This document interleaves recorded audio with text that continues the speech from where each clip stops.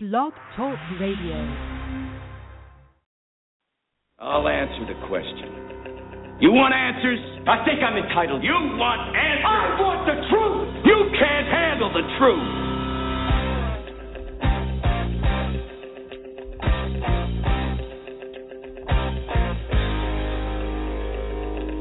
You've heard about it. You've read about it. You've talked about it. And now, you've found it. This is Truth About Trucking Live on Blog Talk Radio, the largest radio social network in the world. With your host, Alan Smith. It's time to shut down that big rig, sit back, and come join the conversation. Truth About Trucking Live begins right now.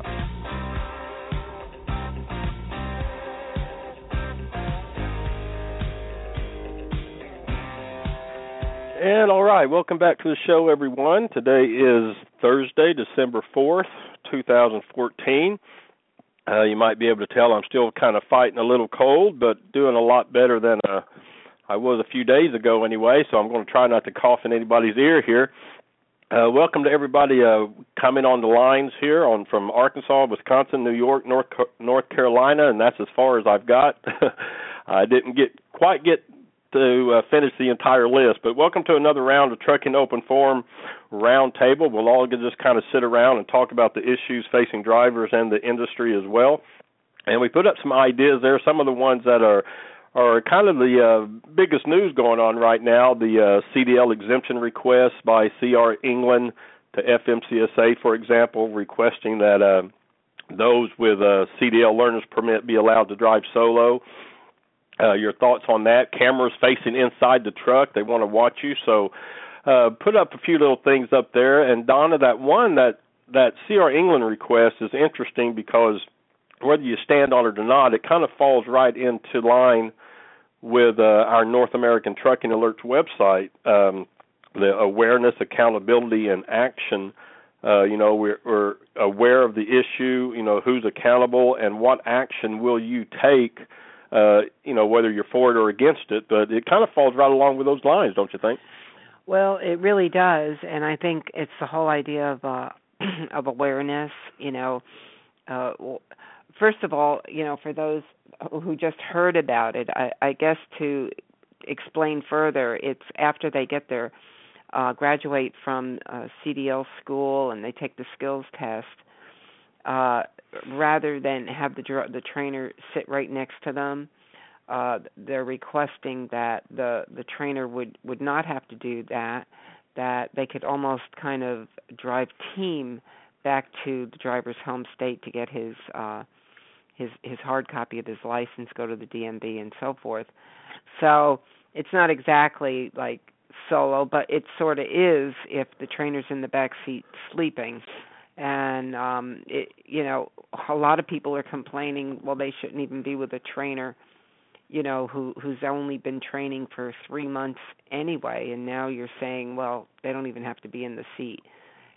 So, there's a lot to talk about tonight with that. But, accountability for sure is what the North American Trucking Alerts is all about, and we'll see about this tonight. I know there's a lot of people that said they want to talk about this. Yeah, no, I thought it was solo. It's not. Well, it's solo if the trainer isn't sitting next to them. You know what I mean? What they're calling for is for them not to have to be right there in the next seat. So it's kind of like a little slippery thing, but I know a lot of people have a lot of different thoughts on this, and they're pretty angry anyway. So, well, we'll just see. We'll see where it goes. It's open forum. The hands are popping up here, so we have. Let's see who we have here so far from Arkansas, Wisconsin, Vermont, North Dakota, New York, North Carolina, Illinois, still coming in. Few people there popping up there in the chat room. Appreciate it. So, all right, we'll take a quick break. Be right back. We'll just jump in immediately with your calls on this Trucking Open Forum Roundtable on Truth About Trucking Lives. We will be right back. You're listening to Truth About Trucking live on Blog Talk Radio. Alan Smith will be right back.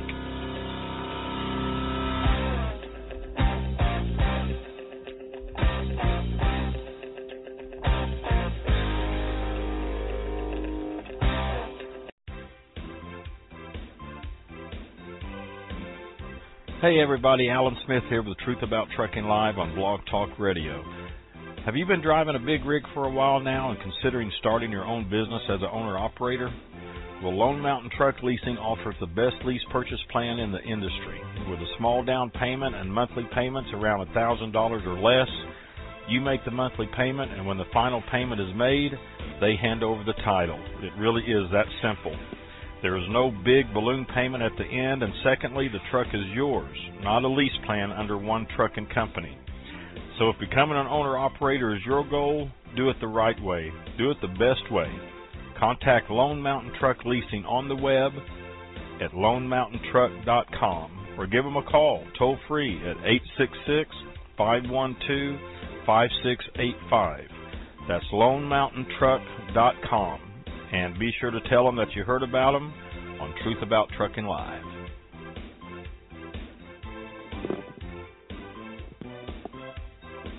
Hey, ready, Porter? Man, it's crowded tonight. Care if I join you? Sure, have a seat. Sorry about the paperwork. Name's Cole. Appreciate it. I'm Harlan, by the way. Here's a fill-up for you guys. Thanks, honey. Harlan, you look hungry. What can I get you?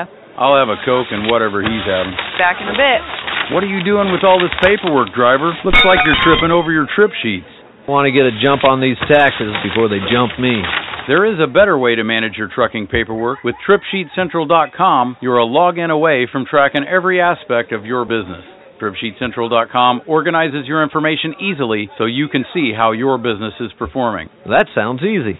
And it's fast. Time-consuming paperwork is eliminated with a low-cost monthly subscription. I no longer have to worry about invoices, settlement reports, or fuel tax returns. TripSheetCentral.com does that for me.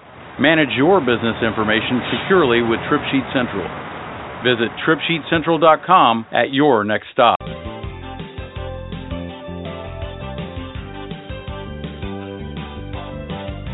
This is Truth About Trucking Live with Alan Smith. To be a part of the program, call in now at 347-826-9170. Skype users can call in by clicking on the Skype button on our show page. To be a sponsor of the show, email Donna at info@truthabouttrucking.com. Now, back to the show.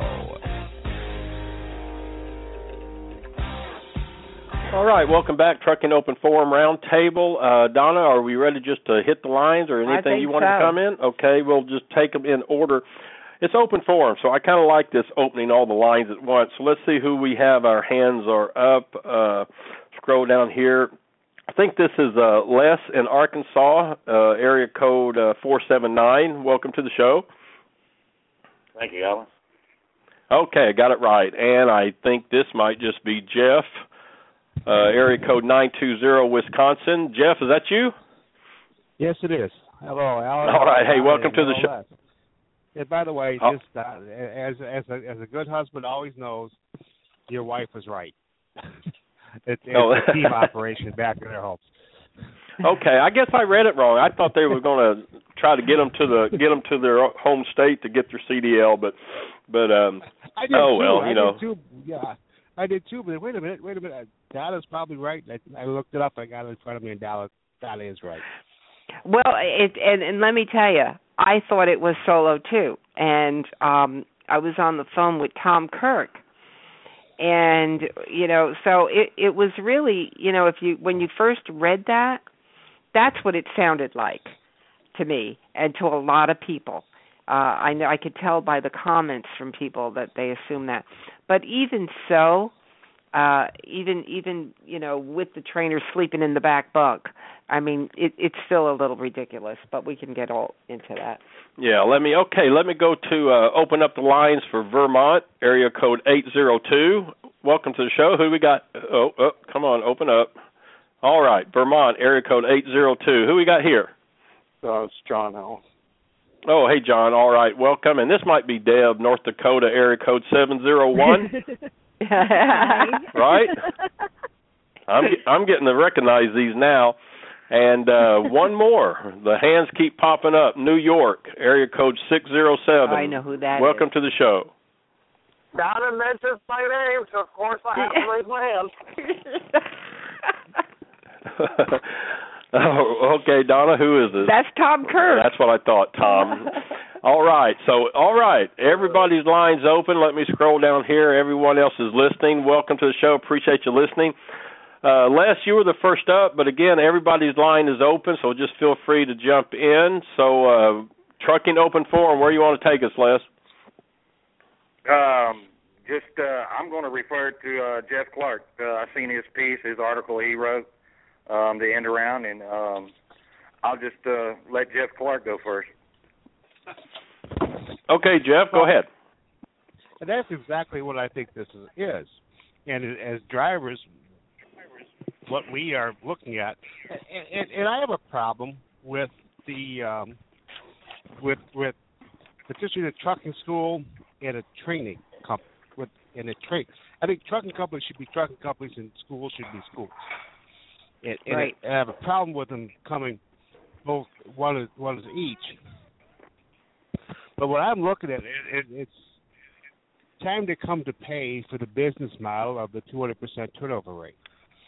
And and that's what's happening is the 200% turnover rate that they've been churning. And the biggest lie in the industry is that we don't recruit enough drivers. The truth is that we don't keep enough drivers. Right, and you know, I'm glad you called it a business model. I mean, that's a key word that I think a lot of people miss. But go ahead. I didn't mean to interrupt you. No, but that's basically what's happening. Is we've seen companies that are basically running their company and their business model. So the highly profitable business model is the 200% turnover rate, where they basically get indentured servants out here and train them, and it's time to come. The time has come to pay the piper, and they're trying to kick the can down the road. Well, it's amazing that they cry about driver shortage, and I mean it's so obvious. Everybody sees that it's an industry created shortage. I mean, I was just reading one of Alan's old articles today. I think it's even titled "The Industry Created Driver Shortage" or something like that. Yeah, something like that. Yeah. So, I mean, we all know this, and they must know it too. But what is the reason that they don't want to be accountable or acknowledge this as the problem? Economics. And the word economics. What they're trying to do is they're trying to increase the supply of drivers. And what's happening is the idea that the turnover rate that we have in this industry, and right now the average truck driving career lasts 3.2 years. The average National Football League career lasts 3.5 years. And what I did is I looked at the model of my truck driving school graduating class, such as it was 12 of us, and the first 11 averaged about a year, and I've been here in this industry since 1988, or 26 years. And that brings the average to 3.2. Well, wait a minute. We knocked 11 out of 12 driving school graduates out of the industry in the first couple of years. And it's, if we took a median rather than a mean, an average, the median might be down to a year as far as truck driving school graduates before they leave the industry. And this has been going on for a long time. I mean, this isn't anything new. And Alan, I'm going to ask you if you remember when we first brought this up. This was years and years ago. I mean, I don't know how many years ago, 10. And then we got a lot of flack from people in the industry. There was no social media or anything like that, but the articles that he kept pumping out and Alan kept pumping out in the blog posts and E-Zine and the Examiner and all that. But anyway, they would come back and say things like, "You don't know what you're talking about. Do you know how much, it costs to bring a driver in? It costs thousands of dollars. Nobody would do that. Nobody would bring a driver in just to, so that they would leave and all this. So, I mean, that's the reply that I remember. I don't know if it's still the reply, but it was the right, Alan? Well, they all kind of faded away, though, because, I mean, if you just stick to the truth and facts, which is what we did, I mean, I took a lot of slack because I was the only one saying it at the time. I was the only one really that was getting it out there to the media, I mean, there was a few little forums here and there, but then we came back with, well, this is how the government subsidies work. This is how much. I mean, I came up with a thing where, I mean, they could get up to like $50,000 for a student from the government. I mean, it was just something ridiculous. So, I mean, eventually it just faded away because, as Fred Schaffner told me once, you can't argue with truth. Truth is truth. But it's like Jeff is saying, it's all economics. I mean, this. Why do you think a lot of these companies got into CDL training? I mean, it's very lucrative. There's some good money in there. Let me open up line Texas, area code 210. This might be Jeff. Jeff, is that you? Yes, it is. How you guys doing this evening? Hey, Jeff. Hey, we're good. Okay, everybody's line is open, but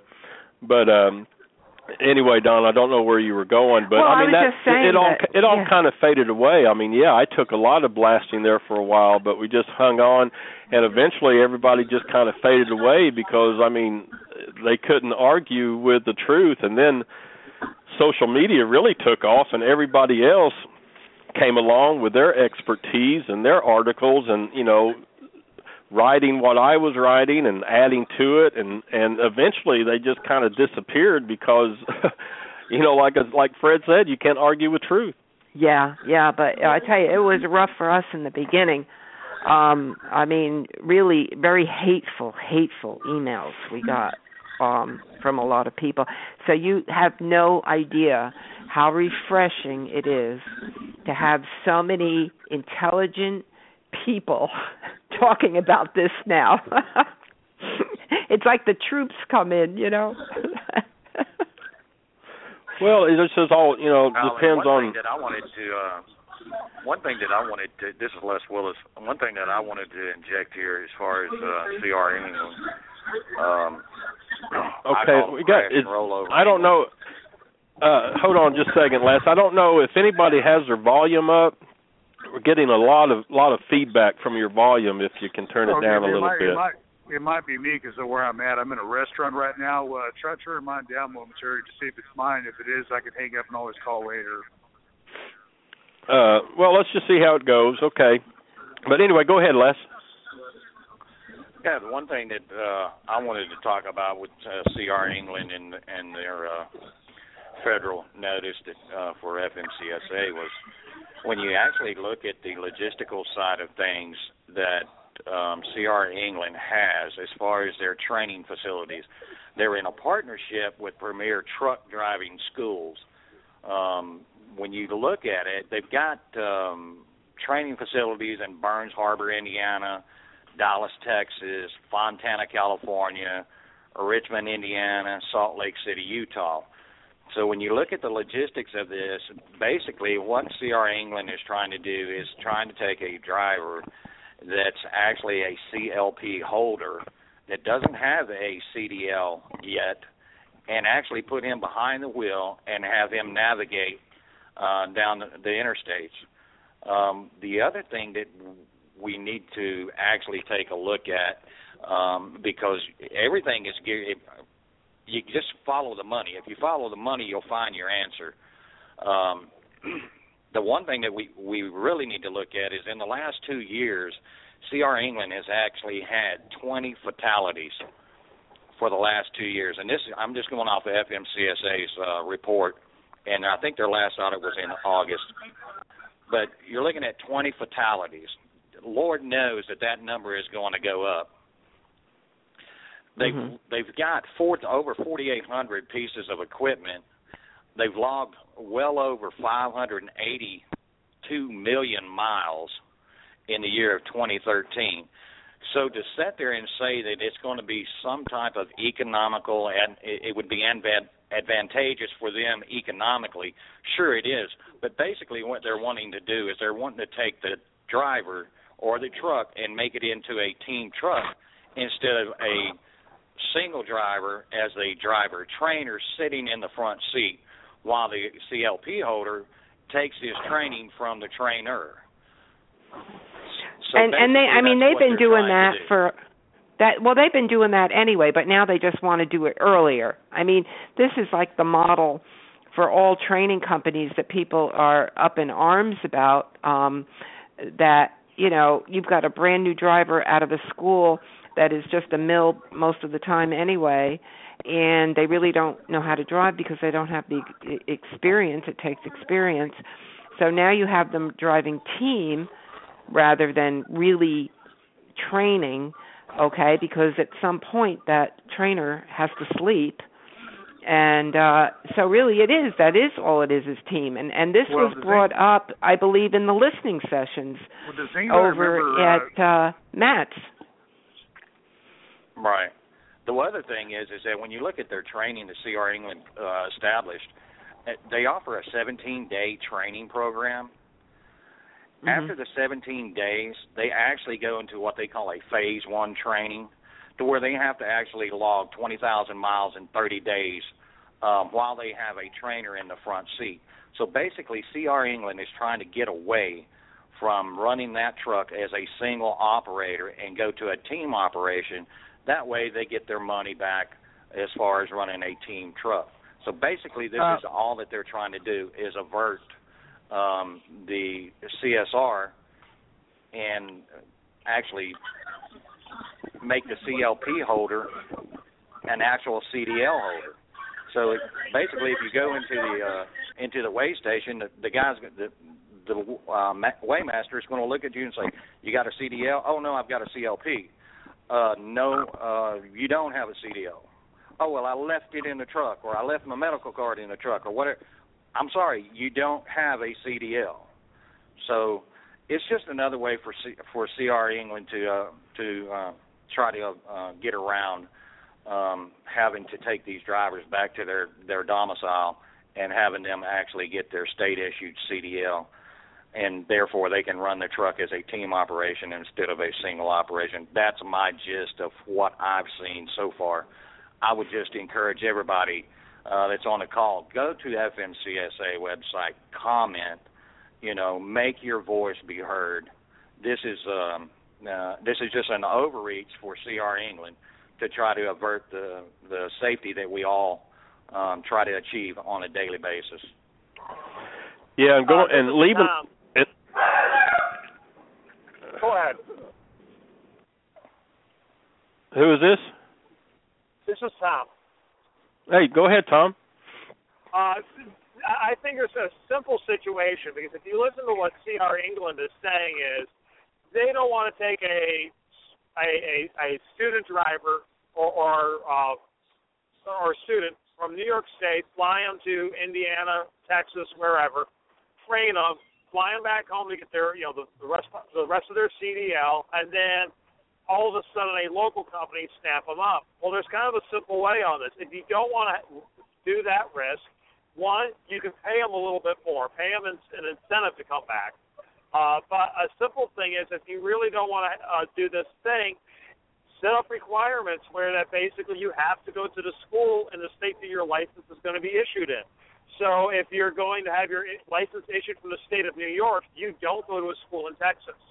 And that's just a real simple solution for England and a lot of these companies. There's no need to do an exemption then if you have to go to school in the state that your license is issued from. Yeah, I mean, you're right. Especially as large as they are, they should be able to do that.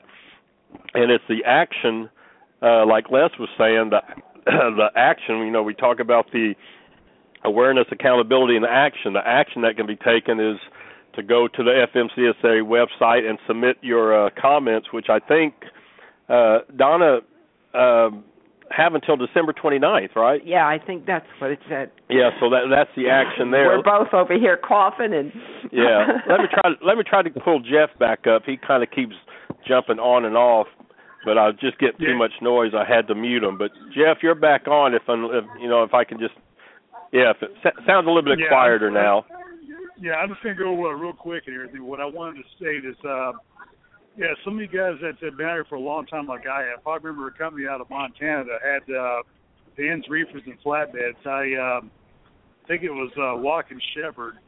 They were doing basically the same thing that Sierra England is wanting to do, where they were putting two students that had never been with a trainer in there to run a team together. I mean, they were talking about like putting them out on the road for about 2 or 3 weeks in that situation or something to that effect before they turn loose on their own. So in all reality, it's something that's not new, but it hasn't happened in quite a while because of the changing regulations. But we're, from a safety standpoint, we do need to get off our asses and make comments about this. There's going to be a lot of drivers that will verbally complain about it, but just like with the hours of service proposals and stuff, we had very few people actually submit comments for that, but we need to get off our butts and say something this time around.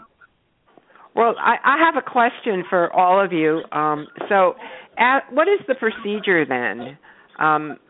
When you get your permit, you pass the skills test, and I'm assuming that's a state skills test and not the school's skills test. I mean, because that's not clear either. But, okay, let's assume it's a state skills test. So the only thing then you're missing is the hard copy of that license, and this is where I'm stuck. So does that mean you have to go to your home state DMV to get that hard copy? Is that the procedure? Yeah, I mean they're going to want you. I mean you have to be. They're going to want you to be licensed from your home state. You also have to attach your medical card to it. You have to attach your medical certification to it too. Okay. Oh yeah, that's a good point. Yeah, so how do you go get ahead. a mental certification without the CDL? How do you get it with just a permit? How do you get what? How do you get a medical card if you only have a learner's permit? I think you get your medical card usually when you get your medical card before you actually go to driving school. Yeah, you'll have your medical card. I mean, it may not be for 2 years. It might be, it might be for a shorter time until you get your CDL. But you will, you will have your medical card as well. They would only issue them after you had your license because they had I thought they had to put your driver's license number on there to pick that up. I don't know. If I remember correctly, Alan, you do have to get your medical card before they let you behind the wheel. But I think it's a 90-day card. Yeah, I couldn't remember. For 6 months. I may be wrong on that, but pretty much however long your learner's permit is good for, that's how long your medical card is good for, if I remember correctly. No, I think you're right. Yeah, it's just a shorter time, and then when you get your CDL, your hard copy, and then you go back and you get your medical card for the 2 years. But yeah, I mean, I think you're right. It is just it's just temporary, but you have to have that even with a permit. But I'll open up the lines to Florida, area code 727. Welcome to the show. Hello there, Mr. Allen. Hello, who's this? Tom Ingaldi. Hey, Tom. Hey, welcome to the show. Okay. And we've got all our NADA authors on tonight. Yeah. Yeah, in regards all the to lines are still open. Your medical Go ahead. card is basically standalone. I got to turn Jeff's line off. It's too noisy. Anyway, go ahead. Your medical card is almost standalone. When you go get a medical card, you can get the 2 years because it has nothing to do with your license. You're required to have it for your license, but you can get DOT certified and never ever get a CDL. And each state runs the license difference. Like Prime, you can go to Prime and get a learner's permit with Prime. They use the home terminal as a temporary address. You get your license through Prime. You are legally licensed with a temporary address in the state, and then they eventually get you back to your state where you transfer your license over. Some states require that you have a license for 6 months before you can transfer it. Others will let you transfer it right away just because of the way they do things like that. Each state has its own rules when it comes to that. And Florida doesn't even require you to have an address in Florida to get a Florida license. Wow. Yeah. Okay. I have issues. I have issues with the state of Florida and how they do things with their driver's license. Do not get me started. Yeah, I remember your ordeal. Holy cow. Oh. Well, you know, and it's just safety director. It's just not CR England either. You know, I mean these large carriers with these schools. I was doing a little research online, so I just did a Google search for CR England jobs. Let's see, what did I type in? CR England job reviews. And then I went to the link with Indeed.com, and I was reading all the comments from drivers that had gone through this thing. And, I mean, they were absolutely, you know, most of them were just, you know, terrible comments, you know. And I typed in Pam Transport and CRST, and Indeed.com, you can read all the comments from these drivers and everything. So, you know, when they come in here and say that, you know, they're doing it for the betterment of the driver, it's kind of hard to believe when you read about the comments that's all over the internet by these drivers that kind of went through these schools. But and let me just interject on that. It's just not CR England. I mean, you can type in pretty much any training school. And there's a few good ones, but the large carriers with their schools. That was kind of my point. If you type in their name and jobs reviews, and go to the Indeed.com, and you know there's some good things, you know, but those you can kind of read between the lines. But the majority of the comments, and it all has to do with driver treatment, the way they treat their drivers. So when they come back like this exemption and say, you know, this will help the driver. It's hard to believe, Donna, when those comments are on Indeed.com like they are. Right. I mean, you know, but, you know, it's like everybody. And the FMCSA, come on, you know, they're not stupid. I mean, they know that that's just how it needs to be written in order to even have a chance in hell to get it through. So anyway, but what I find more incredible than anything is at a time when the FMCSA is being put in a very forced position to come up with a rule. They've got that reg-neg, and they're asking for input, and they're kind of like, oh my God, what do we do? And they need to come up with stricter standards. And this comes up, and it just blows my mind that what poor timing this could be, right? At a time when they're actually looking to make things stricter. So I almost thought, well, maybe this is just a strategy move. I don't know. It's management's misguided thoughts that we don't need training. I've said this before. You know, the owners will buy new trucks and they'll drive them around the parking lot and realize how easy it is to drive that truck. They say, well, what do we need a skilled driver for? Anybody could drive this truck.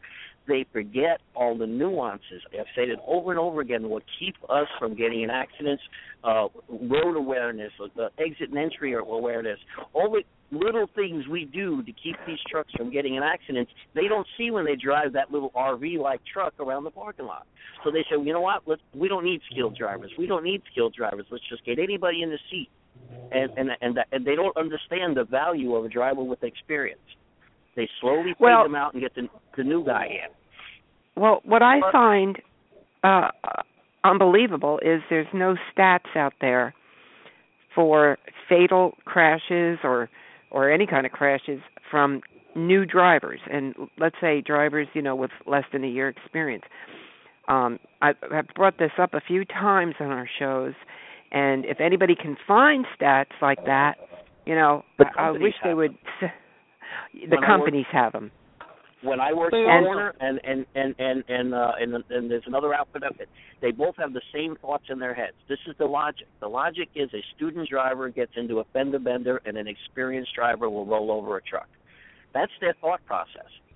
So they figure, okay, well, we'll have a bunch of fender benders because they're cheap. Those are accidents we can survive. Nobody gets hurt in them. That's their logic. Call any training department. They'll tell you that same thing.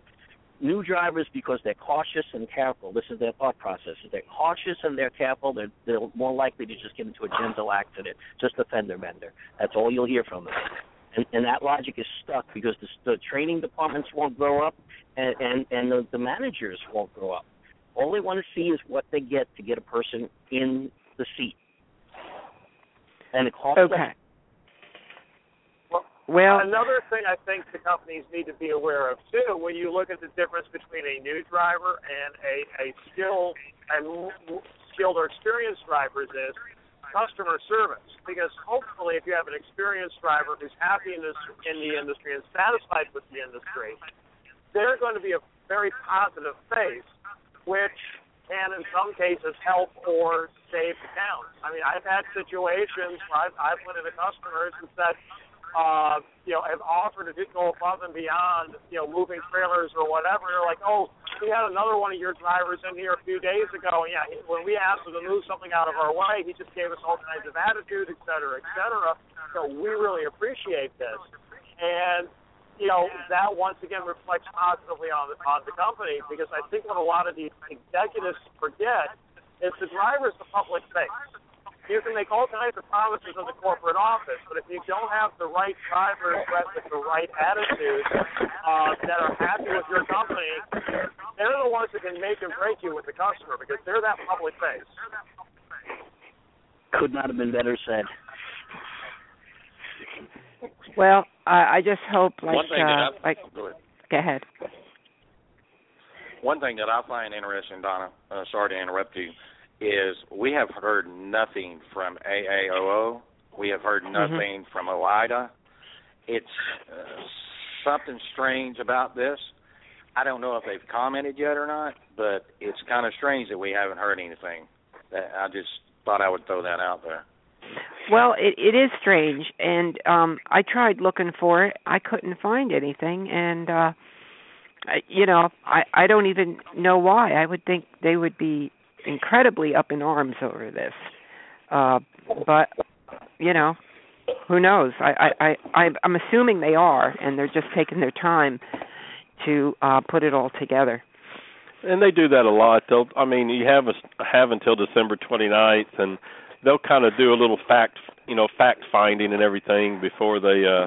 I tend to notice before they start jumping on something. Yeah, I hope so. My question then would be, Swift has already been known to run a trainer and a trainee, then through a period of time, and then take two trainees and run them as a team for more learning experience. Depending on the time frame, are they not doing the same thing? What do you mean? This has taken somebody with just a learning permit and a skills test certificate out. I mean, they don't even have their hard copy or anything, and they're allowed to drive while the trainer's in the funk. What they were saying was that they had a temporary CDL, is what it is. That's what I had read in the article. They're still licensed, even if it is temporary. They're not a lot. It's not a learner's permit. They passed the skills test and have a temporary license. Again, you're saying the hard copy, but wherever they pass the skills test, they issue the license. Do they not? So that's the key. Is who issued them the license? Right. What my worry is that the company that's doing the training, if the training school and the trucking company or the carrier are the same entity, they've got a serious vested interest in passing the driver, whereas the state doesn't. And that's what we don't know. When they say they've passed the skills test, does anybody know? Do they mean a state skills test or the training company or the school's skills test? Because if it's just that... And that's the major contention right there, because like I said, I worked for Warner. Many students go to Hastings, Nebraska, even though it's not a Warner school. They went to that school, got their license in Nebraska, and then they just made their way home and had their license transferred. But they were actual license. Again, Warner uses the main terminal as a home address, a temporary home address, mailing address. So does Prime. Okay, and these two I know from experience. Anything more than that, I don't. But again, it depends on how a state issues a license, what the requirements are to hold a license. Some states you must have a residency of a certain period of time. Other states, all you have to do is show you have some kind of PO address, and they'll issue you a license. So it's going to depend on the state. I think what they did here is open up a can of worms they could have bypassed by following other companies. And they made a mistake, and it may be beneficial because if they don't get what they want, which is what we're hoping, then the rest of the schools that are playing these games, again, we get better drivers in the long run if they don't get this through, because they're going to start looking at Warner, and they're going to start looking at crime and seeing how much are they slipping in under the wire. Well, I want it. So the question is it a state?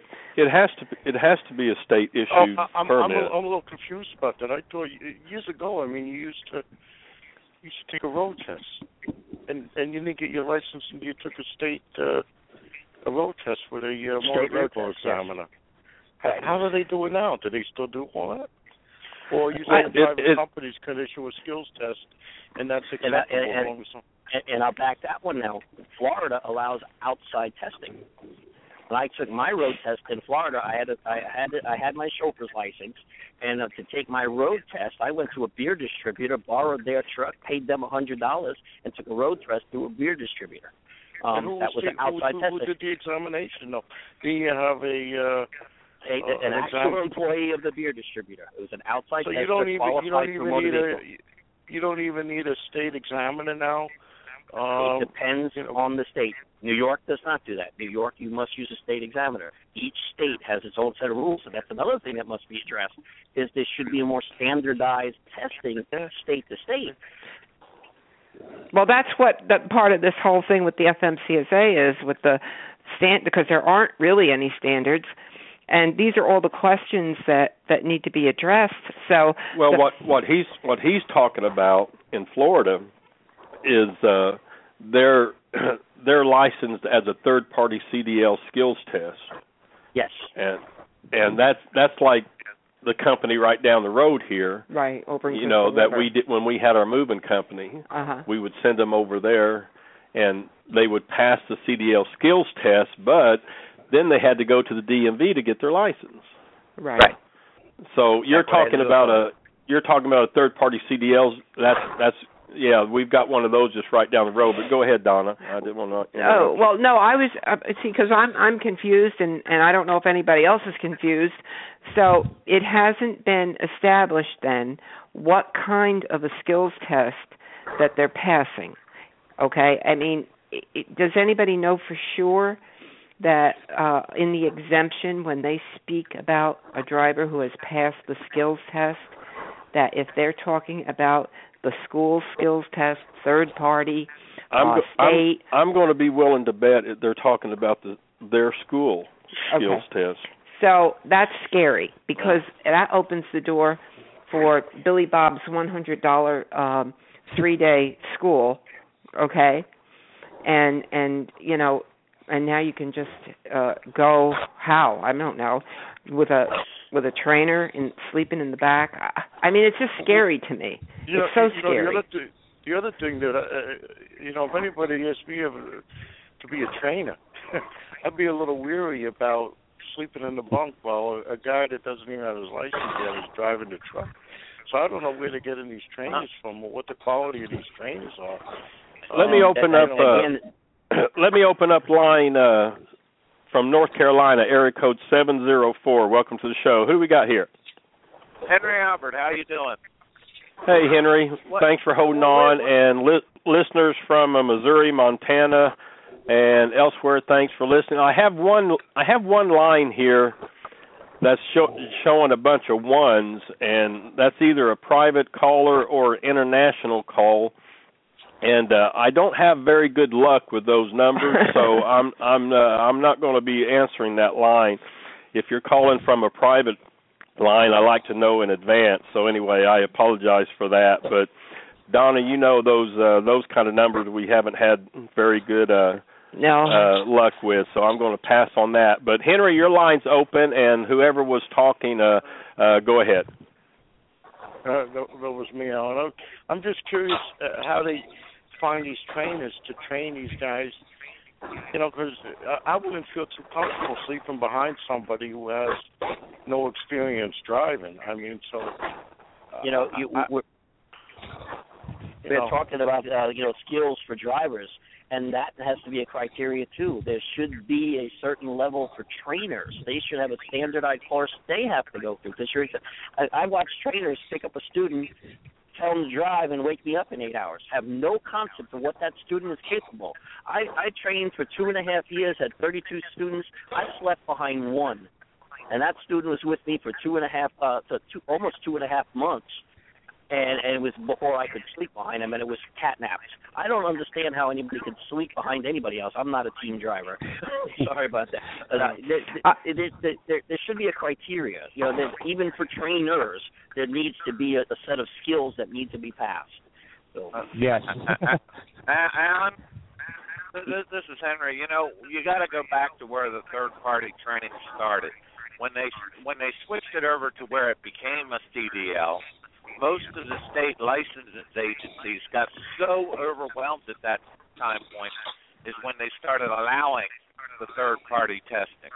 And I did mine the old-fashioned way yet that I look at, and I went on a Friday and got my permit, studied the 37 pages of the North Carolina driving manual, and the carrier I was at didn't have any other drivers, so there wasn't going to be any training. Went that next week, and I had my CDL. As far as the state was concerned, I was good to go. Of course, I had to pass their whole skills test, and it was pretty tough to go through. But the thing of the matter is, when you have the third party is the truck line, what incentive do they have to not pass them? I know we had somebody else go from where I worked when we got another truck, and it took them 4 shots to pass the state test. So, it's changed. It's changed a lot. I still remember when I started at all the area truck lines where I went around, it was everybody wanted you to be 3 years experience and 23 years old, or the sign said you need not apply. We've gone so far from that now that it's ridiculous. But the thing to be known is when these people, when they do this training, a lot of it is finishing school. They got their CDL. If you have your CDL, as far as the government's concerned, you're qualified. Mm-hmm. What do you think, Henry, about this? What do you think about this exemption? I do not agree with it on the simple fact, if I pull into the scale and I left my CDL at home, guess what? I don't have my CDL. Mm-hmm. Period. It just is what it is. I mean, wow, invest that much in the driver to run with them as a team, not as a team, but, with the trainer yet back to their home area so they can get their license. To me, that's invest a little bit in your driver at that point. And, they're saying that... the excuse is that they say so they can start paying the driver right away. Well, you can choose to pay the driver whenever you want to start paying them. Right. But they're saying that skills test certificate will be valid, or is that part of the exemption request? Well, that skills test means that the third party, they passed it just like you passed your state exam. So all you don't have is the license in your hand. Right. Let me open what Henry was saying is that when you look at these schools, I do know that Dallas, Texas schools, they have a certificate of approval from the Texas Workforce Commission, and it's geared towards their school. So CR England, CR England, the trucking company, but the schooling that they use is the third party, but CR England owns, called Premier Partner Driving School. So that just to expand on what Henry was saying. Let me open up line. Let me open up line. Area code 573, Missouri. Welcome to the show. Hey, Alan, how are you this afternoon? Oh, I'm good. I can barely hear you. Who's this? This is Alan. Alan, okay. Welcome to the show. Your line is open. Okay, boy, I just got lights and bells and whistles all going off all over the place. Well, anyway, welcome to the show, Alan. Did you have anything you wanted to add to? I don't know how long you've been listening, but jump on in here if you'd like. Well, I've been listening from the very beginning, but first of all, I don't have any criteria for FMCSA whatsoever. They say they're out to make safety for all people in the roads and highways, and I know that they try and they've shut some companies down that need to be shut down, but this schooling needs to be shut down completely. First of all, my opinion is no trucking company needs to be involved in any of the schooling whatsoever. And second of all, it should be the same no matter what state you're in. Everybody should have to take the same test. Everybody should have to take the same amount of hours. So that way, it doesn't matter if you're in Alaska or if you're in Florida or if you're in New York. You got the same test, and it should be where trucking's different today than when I started. It's different equipment. It's a lot better equipment. In fact, that's the problem. That's the reason they're saying driver fatigue and a lot of accidents and stuff. It could be. And the reason why is because you're sitting in a limousine anymore. It has all the bells and whistles. Way back there, we were either having to shift or your truck was leaning, compared to when I started, compared to today, you got a totally different creature. And first of all, to stop all the problems, pay the driver. You get a wage up there like pilots. Your airplane pilots, look what they make a year. But look at the training they have to go through to get that. Your truckers aren't to be the same way. Because equipment changes every year. And now it's changing faster and faster and faster. Do you not believe that, Alan? Oh yeah, I agree. I happen to be a pilot. I don't know if the level of skill would is a good match, but I've written about that too. About what pilots have to go through and what drivers have to go through, and I see the correlation there. But no, I completely agree with you. I think the biggest problem is these large carriers, especially starting their own schools. I mean, it's just a good business to be in, and having these schools have just kind of taken over the priority when it comes to CDL training standards and safety. Donna, we talk about that a lot. And it seems like everybody's on the bandwagon with safety now, and they understand it, and that's why I said before, it's so ironic that this exemption comes at a time when everybody's screaming more standards. It has to make you think, what are they doing? I mean, is this some kind of strategy to lessen, the blow of whatever comes down the pike, or, to put a stumbling block in it? I don't know. I always think, there's got to be a reason. I mean, when the whole industry is concerned about safety and standards, and this comes in, I'm just shaking my head like I don't believe it. I mean, does anybody else feel this way? Am I alone in this? Well, I think Jeff Clark hit it pretty good, just all economics, because, they let it slip several times through that. If you read the exemption, where it cost them a lot of money, to get them to where the school is, and then when they graduate, who knows where they live? Fly them back or bus them back. I mean, they lose a lot of time, a lot of money, and everything. So I think your economics is plays a big part in that.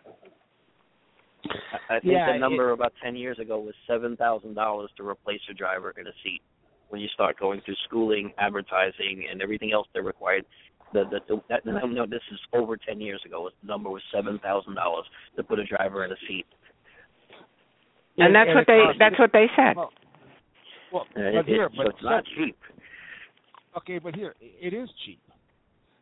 Now $7,000 is a lot of money, but the reason it's cheap is because if you have basically an indentured servant driving your truck, you can pay them, a $30,000 wage, whereas the going rate for a company driver now is $50,000 and above. And if you're paying somebody $30,000 and you replace them twice a year, it's a $44,000. Now, if you have an experienced driver that costs $50,000, you're saving $6,000 by turning drivers over. And now that I go back to what I went through my first year, and when I wrote that piece going through what I went through my first year, I wouldn't have put up with it. And what they have now is they've got a $50,000 driver that won't put up with it, or a $30,000 So you run out of driver $50,000 drivers. When you run out of $50,000 drivers and all you have is 30,000 drivers with no skill, no experience, you don't have a company that's viable. It's not going to operate. They have to balance it.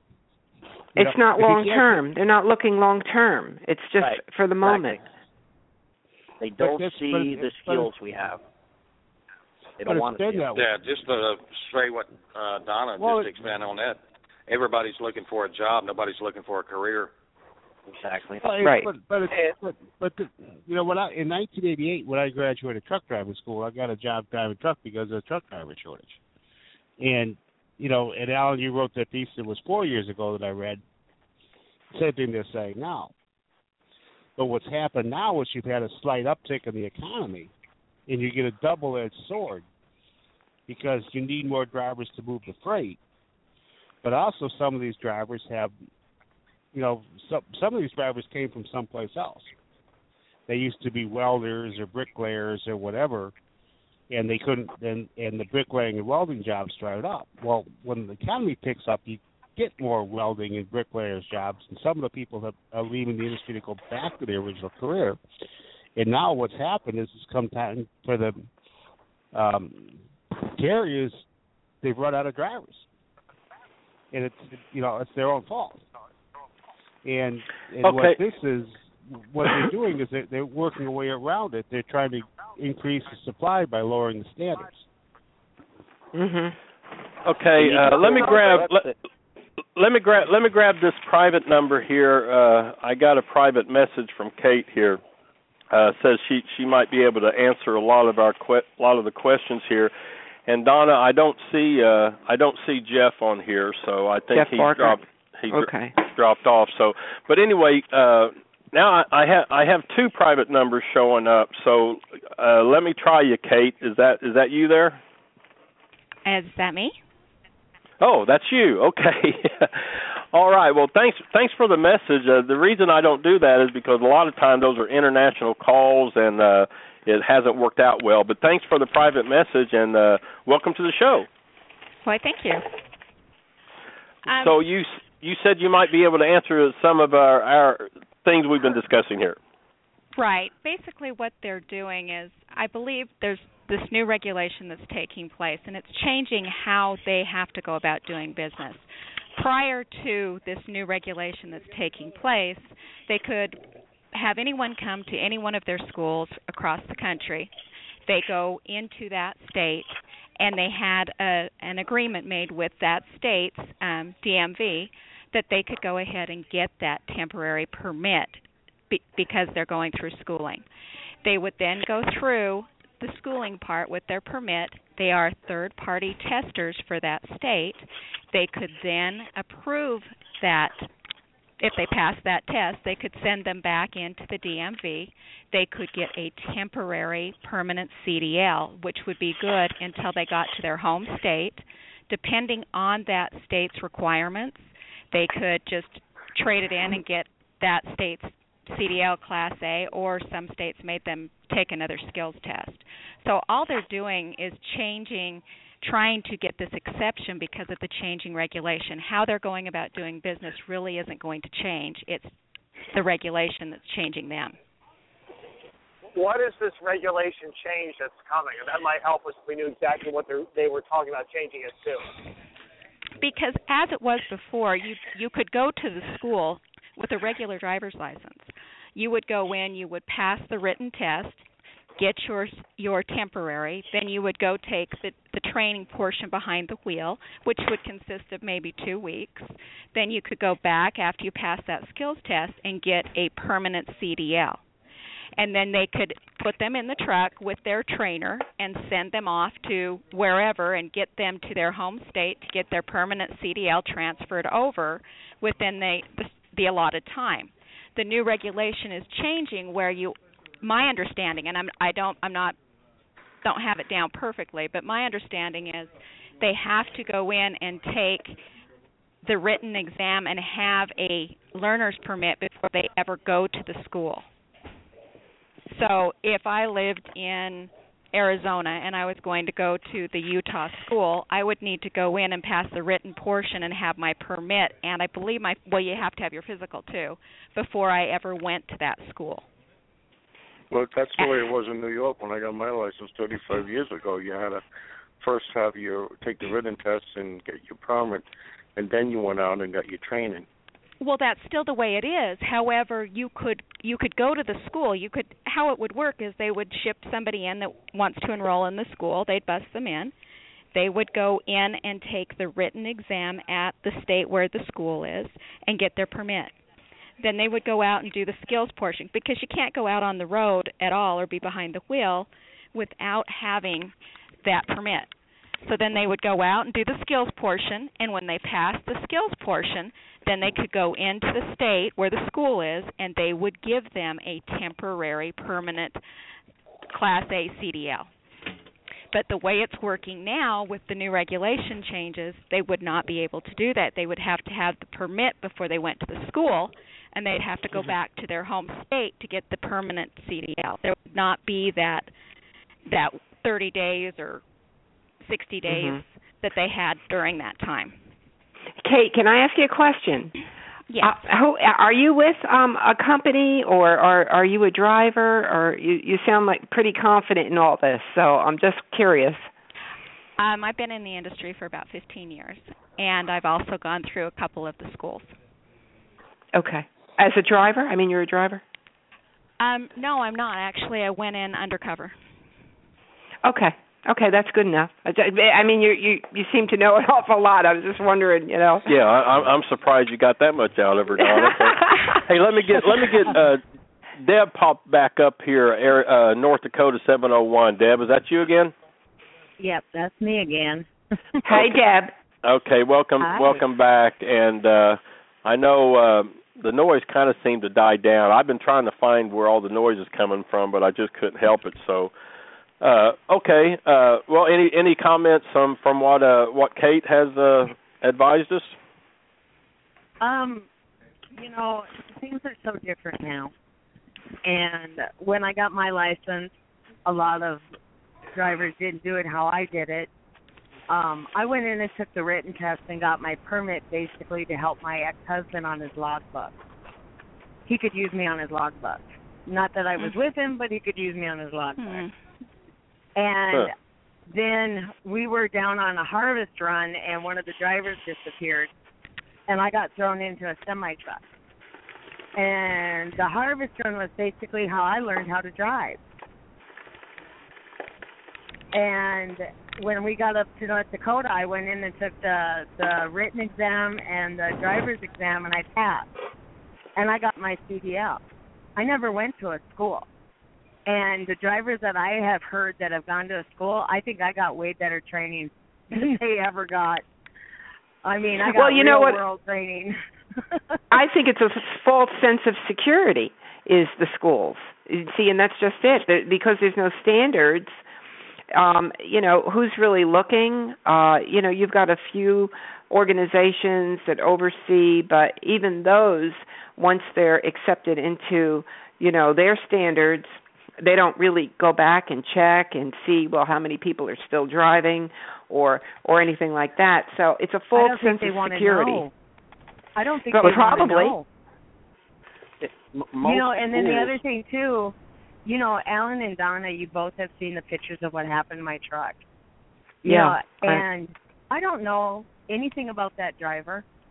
All I know is that when I saw this, I thought to myself, great, more reason to be scared of parking in a truck stop. You're going to have some driver out there who doesn't hardly even know how to back up, trying to get into a spot. I am still not looking forward to this. And maybe there are some student drivers out there who do get it, who do know how to do it, but the way I see people parking nowadays, I see trucks on ramps and stuff, it's almost like, there are spots open in the truck stop, well, evidently they can't back in. How much of a skill test are they passing? Well, there's so many questions that have to go with this. And I want to ask, responsible. Who's going to be responsible for all of this crap that's going to come down the line and somebody gets killed? It's not going to just be CR England and that truck and that driver. It's going to come back on all of us and make the rest of us look like crap again. Well, see, the schools are just giving you enough qualification to get your license. That's the false assumption. People think I've gone through a school, I know how to drive. No, you went through a school to qualify to get a license. Then you go get trained. There are very few schools that go through the whole process that you're a driver when you leave the school. You're not a driver when you leave the school. You're qualified to move a vehicle. That's all it is. That's why you go through training with the company. Not only that, but Alan, you've been in Tampa. They have that truck driving school down there set up at the fairgrounds there. Right. And I've been hauling fertilizer and pellets from the back roads, coming in on the back roads, like up 301 south of Tampa. And I've seen their trucks out there. It's freaking scary watching them. It is scary watching them. And I don't know how accredited that school is. All I know is that when I see them, I panic. Whenever I see a truck that's a student driver on it, I'm like, okay, is there any way I can get off this road? Yeah, they're one of the big ones too. Here's something interesting too. Eddie Gachui's in the chat room, Donna, and he's kind of reiterating what we were saying earlier. He says it appears to him that allowing this exemption to CR England will create a loophole where permit holders can pull commercial loads on their premise that they are heading to their home state to get a CDL. And I think that goes right back to Jeff Clark's economics idea. Now, Kate, she makes a really interesting comment in the chat room. Kate says England only pays these student drivers 12 cents per mile. It has nothing to do with helping the driver. 12 cents a mile? You got to be kidding me.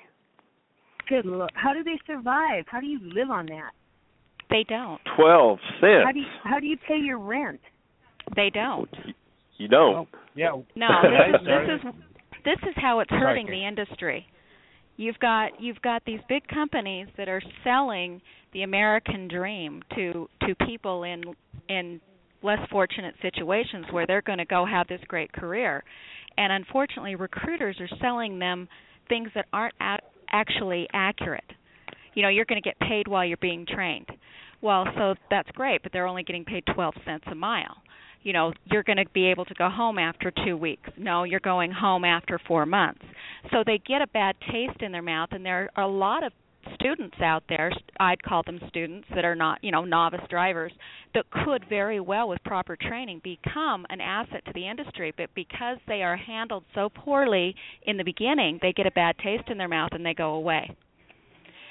And then they want us to encourage people to come into this industry.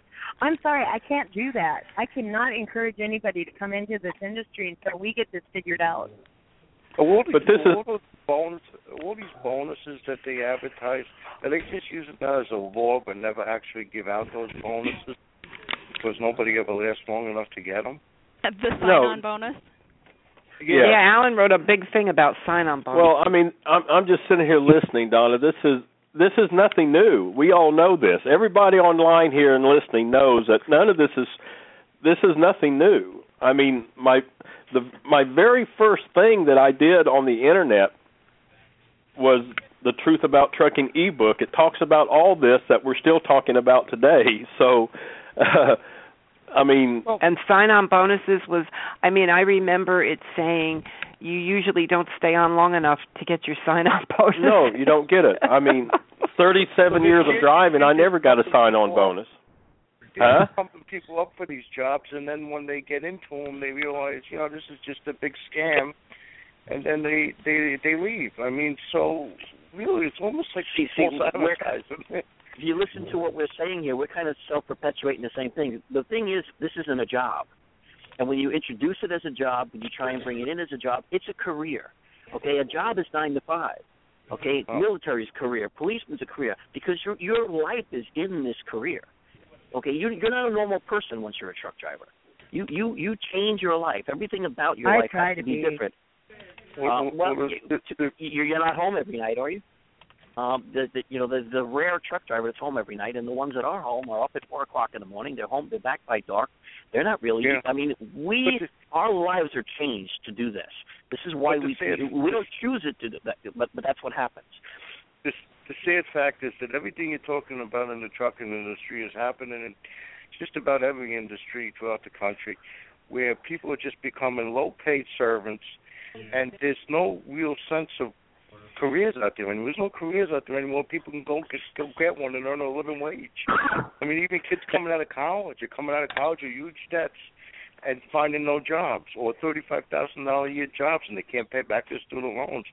I mean, this is an epidemic going throughout the whole country in just about every field, and it's really perpetuated by these major corporations that took these jobs from America, and the whole philosophy is now just get the lowest paid people you can. This is where we're going to save the money.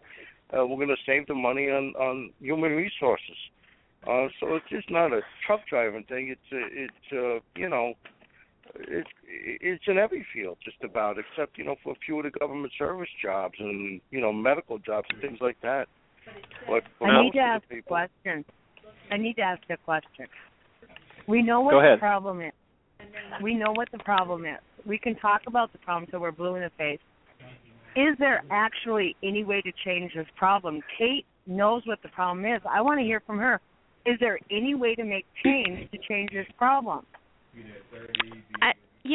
Somebody made mention of it. I believe the best way to do that is take the schools away from the trucking companies.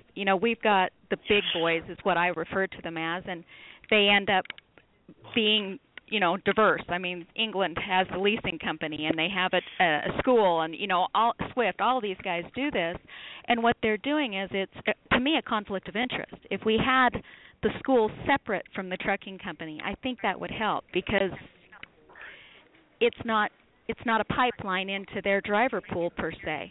It's training the student the right way. There's community colleges and different places that offer a really good truck driver training program, but nobody goes through that because it costs money and it takes time. And the big boys are going out there saying you can be behind the wheel in your new career making $35,000 a year in 2 weeks, and that's not the way it is. And we've got people behind the wheel that shouldn't be at the time. And that's the sad part, because Kate hit on it real good. And we've been talking and discussing this for years as well. Nothing has changed. I mean, they attack your personal dreams. I mean, they pull you in. Hey, see the country, get paid while you're doing it, make $35,000 a year, and they throw all this stuff on you, knowing very well that in 6 months they're going to be pushing you out just to get a new set of student drivers coming in. We've talked about the government subsidies. I mean, all this stuff plays in part, but Donna, I mean, like Deb was saying, we can keep talking about it, but what's the action? Well, that's, and that's what we're hoping for. Mm-hmm. What is it? Well, you go to one school and they charge you, $3,000, and another school charges you $11,000. What's the difference? The student doesn't know the difference. They don't understand. That $11,000 school will put you out as a driver. That $3,000 school, maybe it will, maybe it won't. Standardization is what's going to have to do it. Mm-hmm. Starts at the bottom, right? The drivers, trainers, schools, they all need to be standardized. As much as we don't like regulations, it's the only thing that's going to solve. Well, we all the standards for medical examiners were not for driver trainers. Yeah. We forgot we forgot about the part of why they don't last too. What about getting those new drivers and talking them into a lease purchase? And how long does that last before they've lost everything? Oh, don't even talk to me about that one. Okay. Alan, that's a nightmare in and of itself. I mean, they're lied to from the get-go. Well, they start out lied to. You know, they're told it's a job. It's not a job. They're told that they'll be here. I mean, it's one lie after another. If they do manage to succeed and become a company driver for any length of months, there you go, lease. Let's get them to the next level of lie. There is no incentive here. There's no incentive to keep anybody. Everything they do is to push them out. Those of us that have got 20 years in it are rare. And that's the irony about them crying over a shortage and retention. We've actually had people, and I'm sure many on this line also, have been contacted by recruiters. Hey, can you tell us good ways to retain drivers? Are you kidding? Really? You don't know? They don't want to retain them in the first place. I was looking at an ad for a job the other day online for a recruiter, for a trucking recruiter, and it was very adamant about they had to meet their quota. They had to meet their daily, weekly, and monthly quota. I mean, quota just kept coming up and up. So, I mean, Donna, the industry. I mean, this is like. I mean, if you go to the truthabouttrucking.com page, you're going to see all this stuff that I wrote about and pushed out there on the internet, in 1999, 2000. So, I mean, it's kind of disheartening to hear that this stuff is still going on. But I mean, I guess it's still good to hear. But well, that's the whole point of the NADA site. We are hoping and anticipating many companies will come up to the plate and say, you know what, this is what we're going to do to address this problem. And then we can highlight them. I'm sorry? Have you reached out to companies? Well, we just launched last night. So Alan, this is Tom again. Something that I think that has been brought up several times, I've tried to jump in a few different times to bring it up, and I think we're skirting around it. I think there's something else that we can do as an industry is to increase our level of professionalism and to increase our value. Yes, I think we need to increase the regulation on the schools. I think we need to work towards better and more consistent pay across the board and things like that.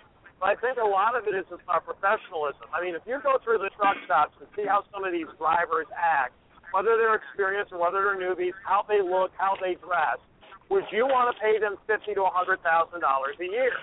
Well, I could take that a step further, Tom. And I'm going to pick on Henry Albert for a second. Would you rather pay him or some of these other drivers $100,000? All right, I'll go let Henry answer it in a minute. But why are they getting hired and allowed to dress like that? Because they are being paid low wages, so they tolerate it. Okay, Henry, you take the floor. I don't know if Henry's still here, but my point is, Donna, is if we want to be paid higher, we need to start holding ourselves to a higher standard. Oh, absolutely. Our value, and that's the point I'm trying to make. It doesn't matter if they hired me looking like a schlop or not, or a schlub. If I want to be a higher paid, I may need to start going in dressed like the CEO rather than the driver. I'm not saying I need to show up like a Gucci suit. It's such a wide variety of people out there. How could you do that? Hey, Alan, we still haven't got to the point. My deal here, I hear what you're saying, everybody's saying, but understand this. We can talk till the sun and the moon come up over and down again and again, but we are stronger in numbers. The only way you're going to get anybody, any big trucking company or FMCSA or the government to listen to you is have a power group behind you. And the way to get a power group behind you is to join an organization like yours that y'all have, like Truth About Trucking, and get the numbers behind you. So when you go talk to these people and you talk to a congressman or you talk to the government or somebody at FMCSA, you can say, hey, this is how many people is behind me. This is how many drivers that wants to straighten this mess up and get this thing corrected instead of you running these kids and getting them killed out here on the interstate and getting other people killed. They want you to make these people a career. So they'll have a job and a security blanket from the time they start to the time they quit. There it is. Well, and that's a good point. And there are, organizations out there. Ours is more of like, let's get the industry together. We just recently took on Rich Wilson as the regulations and compliance representative. He will be going to Washington, as he has been. And he does fight very hard. One of his big things was to try to get drivers to go to these MCSAC meetings with him. And because of, the lack of parking and how difficult it is for drivers to get there, it's a tough game. So he's been going up, taking comments from people. And in the beginning, he was allowed to read the comments to the MCSAC committee, okay? And they stopped that, which was very disappointing because he'd go up and say so-and-so from so-and-so wants to know. And for some reason, they have just disallowed that. But that's not to say that he can't get the majority of emails and the consensus of what people are thinking and feeling and go and make his comments. I don't know. I'll be honest with everybody. This show has made me really frustrated. Mm-hmm. I mean, because, and I don't mean to keep harping on what I did. Me. I don't mean it that way. I just mean that we've been talking about this. This is how Truth About Trucking got started. Was talking about the things that Kate was saying about the CDL mills and pushing people into owner-operator lease programs and all this kind of stuff. So it's kind of frustrating to just kind of keep hearing the same thing over and over. Somebody said, "How do we change this?" I mean, I don't know. I mean, is this industry so powerful? Well, I'm frustrated. Go ahead, John. Industry where turnover is acceptable. How many of these accidents would do inexperience? Alan? Hello? Yeah. I gotta go. I gotta let you guys go because I gotta stay out. I want to say one last thing real quick. Sure. You all know that I was involved where I got hit by a driver who took off and ran, not in his truck, on foot. Right. I will never know anything about that driver. I might know why, but even that's probably not even going to happen. But as long as we allow drivers like that into our industry, I'm just going to shake my head and can't wait to walk away. It's making me very, very unhappy. Like you, and very scared out here. Very, very scared out here. Yeah. Yeah, I know. And hire drivers like that. There's no price to pay. Right. I got to let you go now. Good night, guys. Good night, Deb. Okay, thanks, Deb. When they get into an accident, they're called into. They may be or may not be called into the office, but they get to talk to the safety director. Or did you have an accident? Yes. Was it your fault? Yes. Okay. Don't let it happen again. Well, when you're treated like that, an accident's no big deal. I'm listening to these guys come out of school and they look at the truck, see that scratch? That's my battle scar. They're proud of the accidents they have. Okay, which is surprising with CSA. I mean, the company is going to get points, the driver's going to get points, and I'm just surprised to hear that. How come they don't see that? This data? How come nobody's putting this data out there? I mean, you have all this talk about. I've been seeing articles about all these accidents lately, but I don't see them. Any of these accidents actually the cause was fatigue, or the driver was over the hours of service limits, or there was speeding involved. But I see all these accidents, and you telling me that none of these accidents are the result of inexperience? Why don't these numbers get out there so that they can see what's the real cause of these accidents, rather than this made-up stuff they keep coming out with, with the hours of service and everything else? I mean, they're not getting to the heart of the problem. Well, you're absolutely right. These stats, you can't be found, and somebody said, I can't remember tonight, somebody said, well, the companies have those stats. I think it was Tom McGraldy. Yes. Okay. And but so why, I mean, I don't know, subpoena is a strong word, but, why can't they make them hand those over? I mean, of course, they could just make up, I guess. It's not profitable to them to share it. It's privileged information. My company just took spot mirrors off their trucks because they said it was making drivers complacent. What? You don't take a tool off that's good. You teach a driver how to use it. But what'd they take off? All our hood spot mirrors. 6,000. I don't know what that is. All this. It's a mirror that sits on your hood to give you a better view alongside you. Takes away your blind spot. Right. Fender mirrors. Okay. Yeah, there you go. And they took them off because they said drivers are getting complacent. No, you just want an idiot driver. You want a driver to just sit here and hold the steering wheel. Don't give him nothing. I don't have fender mirrors on my truck. Well, there's a lot of companies that don't have them, but once you've had it, I'm an owner operator. That's still a choice. Let me grab caller from Ohio, area code 216, Ohio. Welcome to the show. Hi, how's everybody tonight? Good. Who we have here? I'm James. I'm out of Cleveland. James. And hey, how you doing? Welcome to the show. Oh, thanks so much. Interesting program. I just want to give you a little story about what happened to me back in 1979. I was driving here's what happened. I had a girlfriend. I was looking for a summer job while I was going to college. And a friend of hers, dad, drove a van line, furniture moving truck. It was a cab over. And he asked me if he knew they talked to each other and asked me if I wanted to co-drive with him. So back then you didn't need anything, I think, because I didn't have anything. I just had my driver's license. And now I've always been a good driver, and I was flying airplanes too at school during the year, getting a pilot license. But so here's what happened. So I said, yeah, sure, for the summer it'd be great. So he said, all right. So he picked me up. We head down the road. He showed me a few things. How to shift. That was a 10-speed, I think. I think it was an International Harbor. Showed me how to shift the gears and stuff like that. Pulled off to the side of the road. He goes, okay, give it a shot. So I hopped in the driver's seat and took it down the road for about, I would say no more than 20 minutes, a half an hour.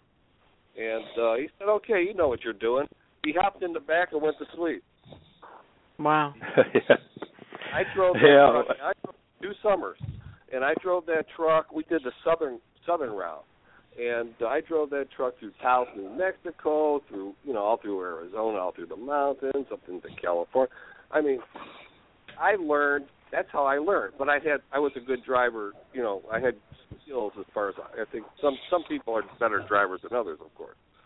But that's how I learned. I had no accidents. So I went on to get a couple of master's degrees. Now, of course, I'm retired, and I'm thinking about getting back into trucking. The problem is there's no money, and they make you jump through all these hoops for education. Go through the school like we're talking about. I think there needs to be a balance, some kind of balance. And how to go about that, I mean, I guess when the Teamsters screwed everything up and kind of put the whole trucking industry down a poor path. But what do you guys think? Well, you make a good point because, I mean, I grandfathered in. A lot of us grandfathered in when they came out with the CDL. But I did the same way. I mean, I don't know anything about a CDL school. I mean, I was working for a company in Kansas, and the guy, he just asked me, well, you know how to drive a semi? And I didn't want to say that I didn't, so I said, sure. And he threw me in a semi, and I went down the road, and that's, I basically taught myself. And that's between 4 and 5 million safe miles ago, so I kind of scratch my head on all these schools, but I mean, I don't know, Donna. I mean, it's almost like I think it's almost like the CDL schools have created the a unsafety factor. That's what I was saying. Because it's all about money. Well, it's okay. I'm seeing a big thing in front of me right now. Years ago, the pay was better. Years ago, we had a whole different outlook on life. Okay, think about the different generation. Yes, the country in general. Okay, the way people did things, their work ethics, the idea of sacrificing. Okay, and now what do you have? The pay is just about the same, probably, as when you started. So the pay is horrible. Okay, now you have people who are desperate, not really looking for a career, but wanting a job, and they're just, taking whatever they can. And it's just a whole different type of person. You know what I think he got out there? I think he got millions of people who are looking for jobs that pay a living wage, and they all disappeared. I mean, and that's the big problem. Years ago, we had more of a blue-collar, culture in this country. People got jobs in manufacturing. People became truck drivers, taxi cab drivers, police officers. They earned a living wage off of this. They went on and bought a house. They started a family. They had a few dollars to put away in the bank and everything else. And this is how they survived. Now you go out there, you work, you come home with nickels and dimes in your pockets, and you use credit cards to pay for all your goodies. And people end up in debt. They have no money. They're just searching for a job. All they want out of employees is a decent wage. I think it's the same thing with truck driving. They hear all these big numbers, and they try to get into it. And then once they get into it, they realize, I'm never home and I don't make any money. And that's the end of it. And they move on. And you all said the same thing about how you started. Somebody was willing to step up and say, I'll give you a shot. All right? Yeah. They put you in a truck and said drive because they've stuck their reputation on the line knowing you could do it. So somebody had to be willing to step up and take a chance. There's no price to pay now. If you get in a truck, nobody pays if you screw up. If you screwed up, that guy would have paid. When we started, somebody taught us. Somebody told us, get in that truck, I'm taking a chance on you. And they were taking a chance. There's nobody taking a chance when they stick somebody in a truck now. Nobody pays if that driver's a screw-up. And a quick question for you. Yeah, hold on. Is that you, Tom? Yeah, it is. Go ahead. I kind of noticed with several of these people who said, going from to Henry and Caller, Ohio, and yourself, who did this. But the one question I do have is, obviously, like Donna said, the culture between then and now is different. But do you also think that the fact that the roads are extremely busier now, you've got people, whether it's truck drivers, cars, et cetera, all driving like idiots in a rush to get someplace, do you think the fact that the traffic, both congestion, speeds, and everything else is much greater in many respects back in the 70s is also affecting some of the accident rates and things of that nature, just not just the training itself? Oh, yeah. I mean, too, because you didn't have interstates then. People were running backwards. I mean, obviously, there's a lot of factors that play in it. I mean, sure, that would play in it. I mean, compounding regulations play in it. I mean, there's all those factors. I mean, surely have play a part in all that as well. But it's just. I mean, Kate made a good point in the in the chat room. Deregulation changed things. I mean, we can all agree with that probably, deregulation. But it's an attitude more of what I see today that has really brought the trucking industry down. And it doesn't seem like the motor carriers or anybody's interested in changing that. I don't know. I was saying earlier, until we're interested in changing ourselves, why should a motor carrier be interested in changing? If you're interested in taking responsibility for our own personal actions, why is anybody else going to care? And that's the first thing is, yes, it's accountability, but one of the first things you have to do is take charge of yourself. Am I still on the line? Well said, Tom. This is James. Am I still on the one line? thing that James, go ahead. Add in here I just want to say this. I think we can all sit around and talk. I'm sorry. Hold on just a second, everybody. James, go ahead, and then we'll get whoever that other was, and then we'll be winding it down here. But James, go ahead. No, if we can go back to some type of mentor system for people that have been in the industry for years and really care about their profession to take on someone and train them versus a school like we're talking about. There's no better no better education than, hands-on experience. If you're being trained by a mentor, someone that takes you on and says, hey, I think you got the qualities to do it, let me teach you the way, maybe put out a regulation they have to drive with the driver for a year or something, Well, it's interesting you say that, James, because I believe on the NADA site there's a article from Rich Wilson called CDL Training, and it talks about a mentoring system. I think there's about 9 or 10 articles up there now. They're great articles. We just got great people in this movement right now. I appreciate all of you. And I'm going to announce all your names at the end of the show too. So, but there is an article that mentions that, and that is a great idea. I'm not sure. Is Jeff Clark still on? I think. Let me look. I think he dropped off a little while ago. Well, I just started thinking we never did get to the camera in the cab. Well, we just we throw up ideas. Huh? So one thing that I wanted to inject here is this is Les Willis. Yeah. We can sit around and I'm on level with Alan here. We can sit around and we can talk about all the things that are wrong. And we can talk about generational differences. We can talk about pay structure. We can talk about all kinds of things. But the one constant that has never changed, you can always contact your congressman. You can always comment at FMCSA. You've got to make your voices heard. Until that happens, nothing's going to change. Nothing is going to change to better the drivers that we are operating in this industry until somebody raises their voice. They've got people they hire, these trucking companies. They go down there. Look at all the loitering that these trucking companies they put up there. Until we, as drivers, as an industry, jump up and make our voices heard, we're silent. We can sit around here and talk all day, like I said. Right. But until somebody gets together and starts commenting on FMCSA, write your senator, write your representative, show up. The squeaky wheel gets the grease.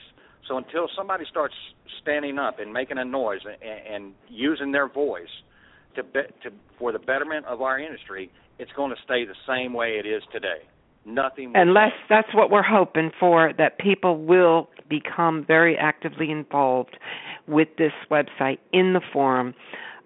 We know Rich goes there to all the meetings, and he does get frustrated that, he asks people to come with him. Well, if people can get together and tell him and write in the forum, we're going to get a lot of people in that forum on there.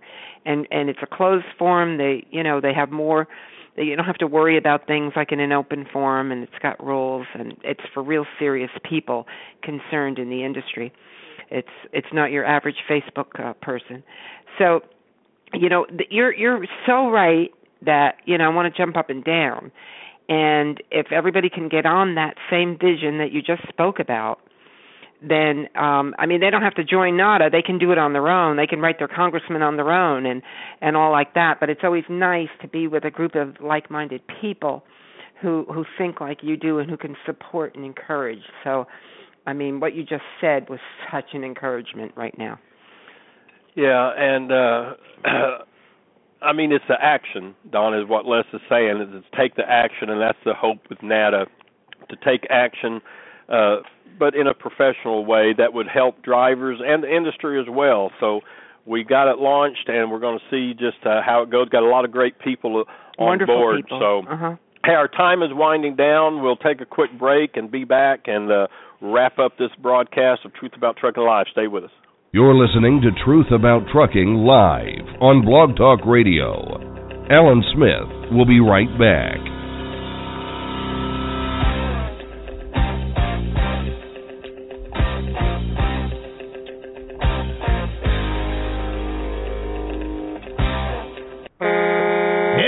truckers? Are you looking for deals on trucks, trailers, parts, or equipment? Or maybe you need to sell something truck-related? Well, there's a great spot on the web where truckers deal with other truckers. No middlemen involved. That's why we call it trucker-to-trucker.com. There's no charge at all for looking, and if you want to place an ad for what you're selling, it's just $19.95, and it runs till it sells. So whether you're buying or selling, it's time to log on and take a look. trucker-to-trucker.com. Check it out. That's trucker-to-trucker.com.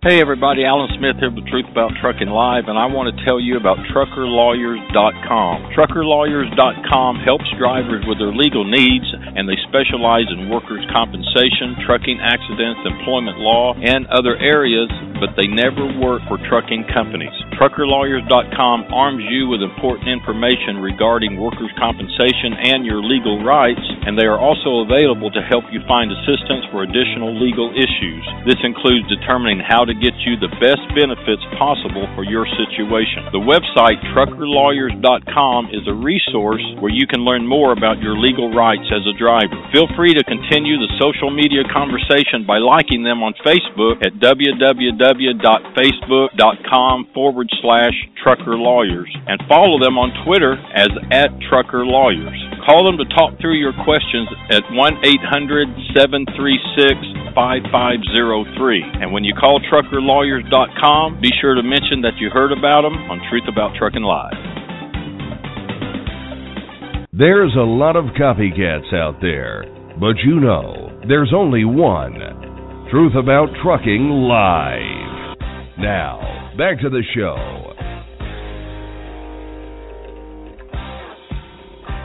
All right, welcome back. Donna, do you have some announcements? Oh, you may be on mute. I think you're on mute.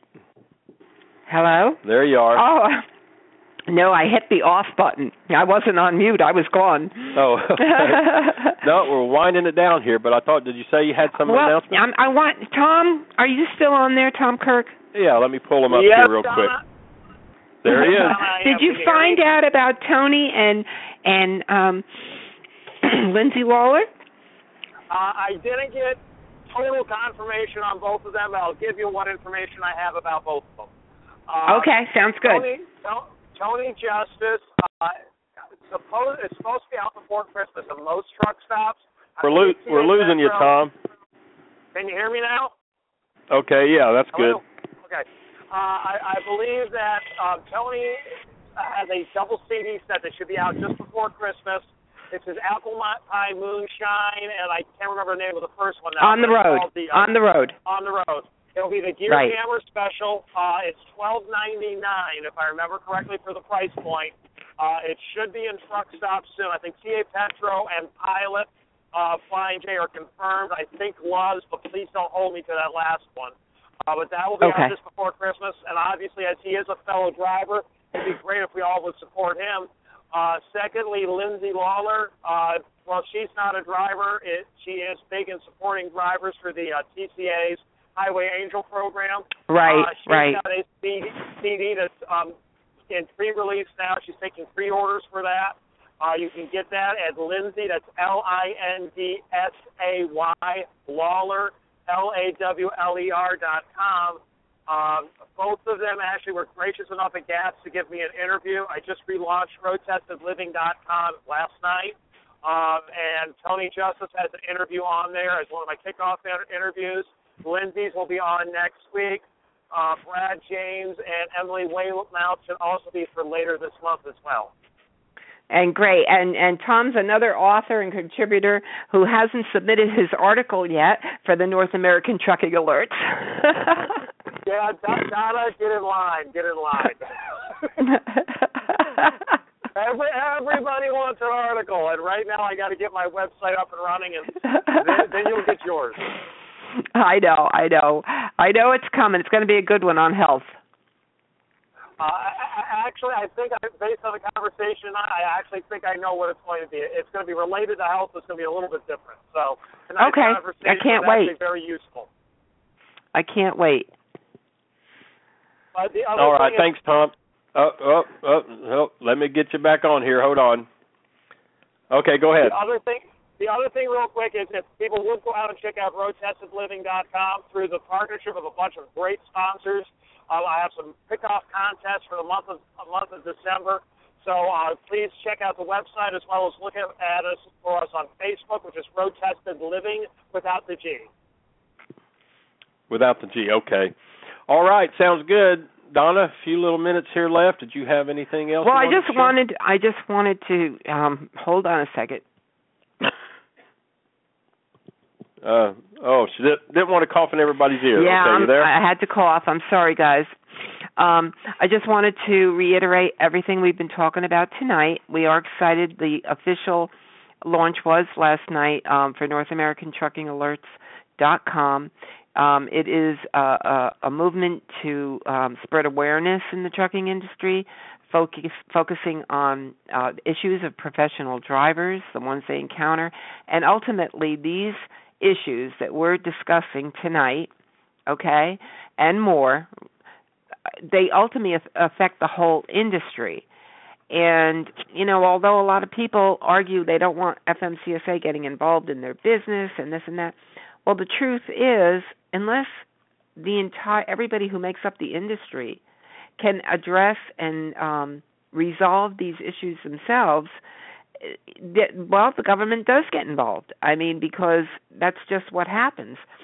So anyway, if we can support and have actions for both drivers and industry leaders alike, NADA will aim to educate those within trucking, educate the general public, and emphasize the importance of the professional driver as the focal point of it all.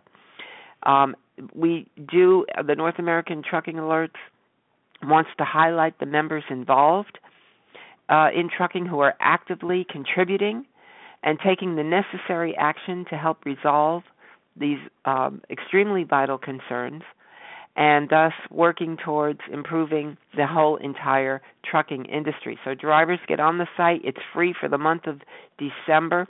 And then after December, it's really not that much anyway. It's only $15. But if you join in December, you'll have an entire year free to test it out, see if you like it. And then if you don't like it, you've had it a year free. So you'll be able to participate in the closed forum, apply as a contributing author, and you'll have sponsored discounts also, which is always a nice thing. So I just want to introduce the founders of North American Trucking Alerts to everybody. There's Alan and Hal Kaya and John Burnett, myself, and then our authors so far. We've got some great articles up there. We've got Jeff Clark, James Lamb, Henry Albert, Linda Caffey, Tom Kirk, Alan Smith, Hal Kaya, Brian Carlson, Jeff Barker, Richard Wilson, and Tom Ingroldi. And they've got some great pieces up there right now for you to read. Get in the forum, start making your comments, and as Les said tonight, you've got to have a voice and come together, and we are hoping that this website will do just that, like-minded people getting together in the forum. And again, we have Rich Wilson as the regulation and compliance representative for North American Trucking Alerts. He goes to Washington, he goes to the MCFAC meetings, and he is a huge voice for the trucking industry, specifically truck drivers. So get over to NorthAmericanTruckingAlerts.com. Just feel it out, look around, sign up for your free membership, and go in the forum and start a thread.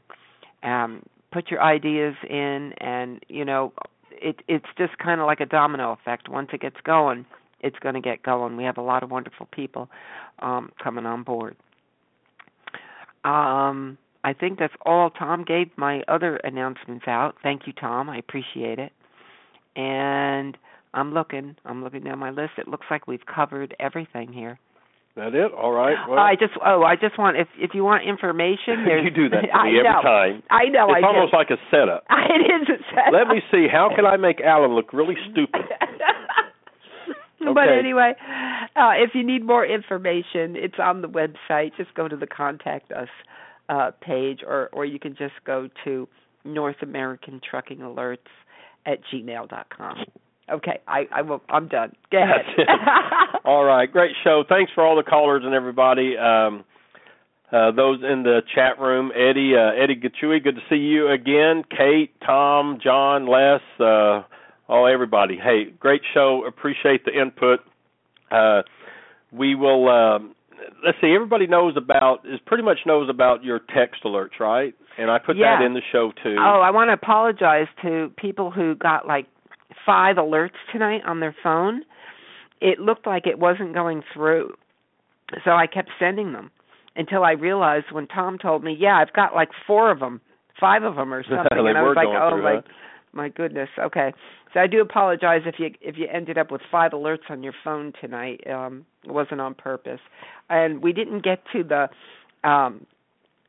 article that Jeff had written about the cameras in the cab, and I was really wanting to get into that tonight, but we kind of stuck with the whole FMCSA exemption, CDL exemption topic tonight. But hopefully next week, I love these open forums because there's always such great,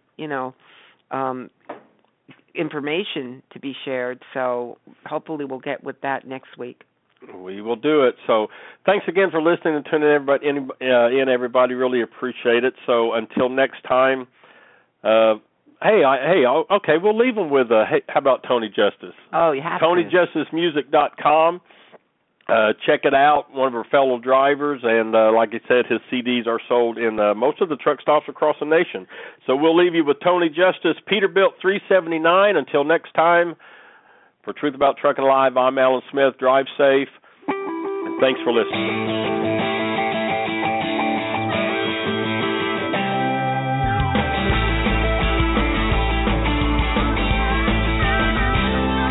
I got 2 logbooks, I got a record to keep. I got one on my dash, one under the seat. I got the chrome polished up and she's a looking good. 600 cat purring underneath the hood. I've been home too long, it's starting to show. When I get that itch, Lord, I'm ready to roll.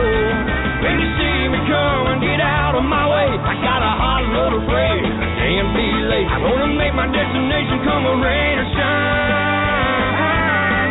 In my suit up, signed up, get you there by sun up. Peterbilt 379. Got the wind in my hair and the hammer down.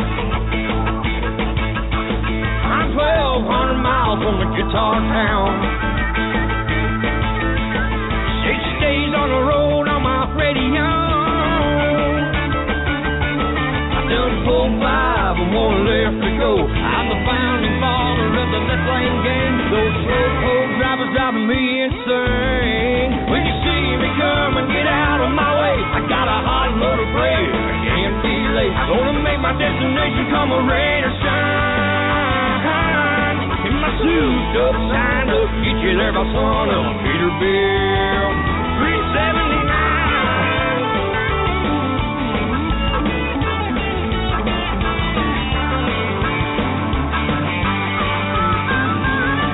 When you see me come and get out of my way, I got a hot load of freight, I can't be late. I'm gonna make my destination come a rain or shine.